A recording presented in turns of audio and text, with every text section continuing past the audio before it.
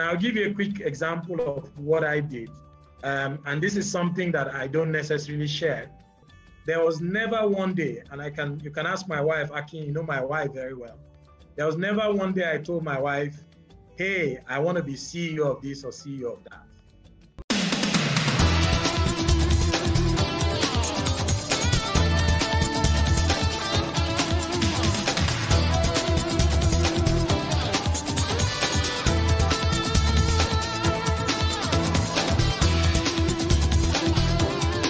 I think if you want to succeed in markets like this, you just have to be rigorous. It's about the daily grind.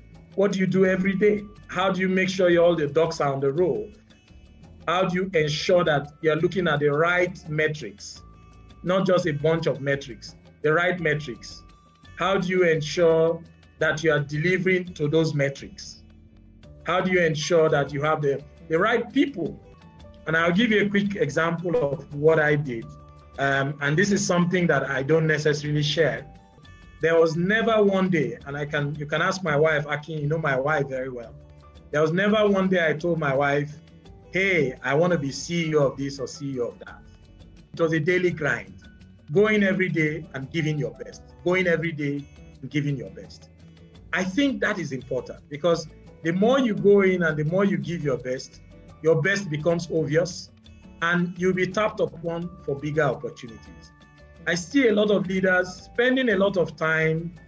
I have nothing against visioning of where you want to be, but visions are nice. What is more important is you need to walk it to life. It's something that I share with leaders, and I thought it was important for this platform.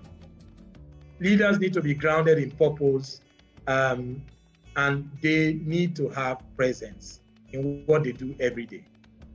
So that's some of the things I wanted to get off my chest.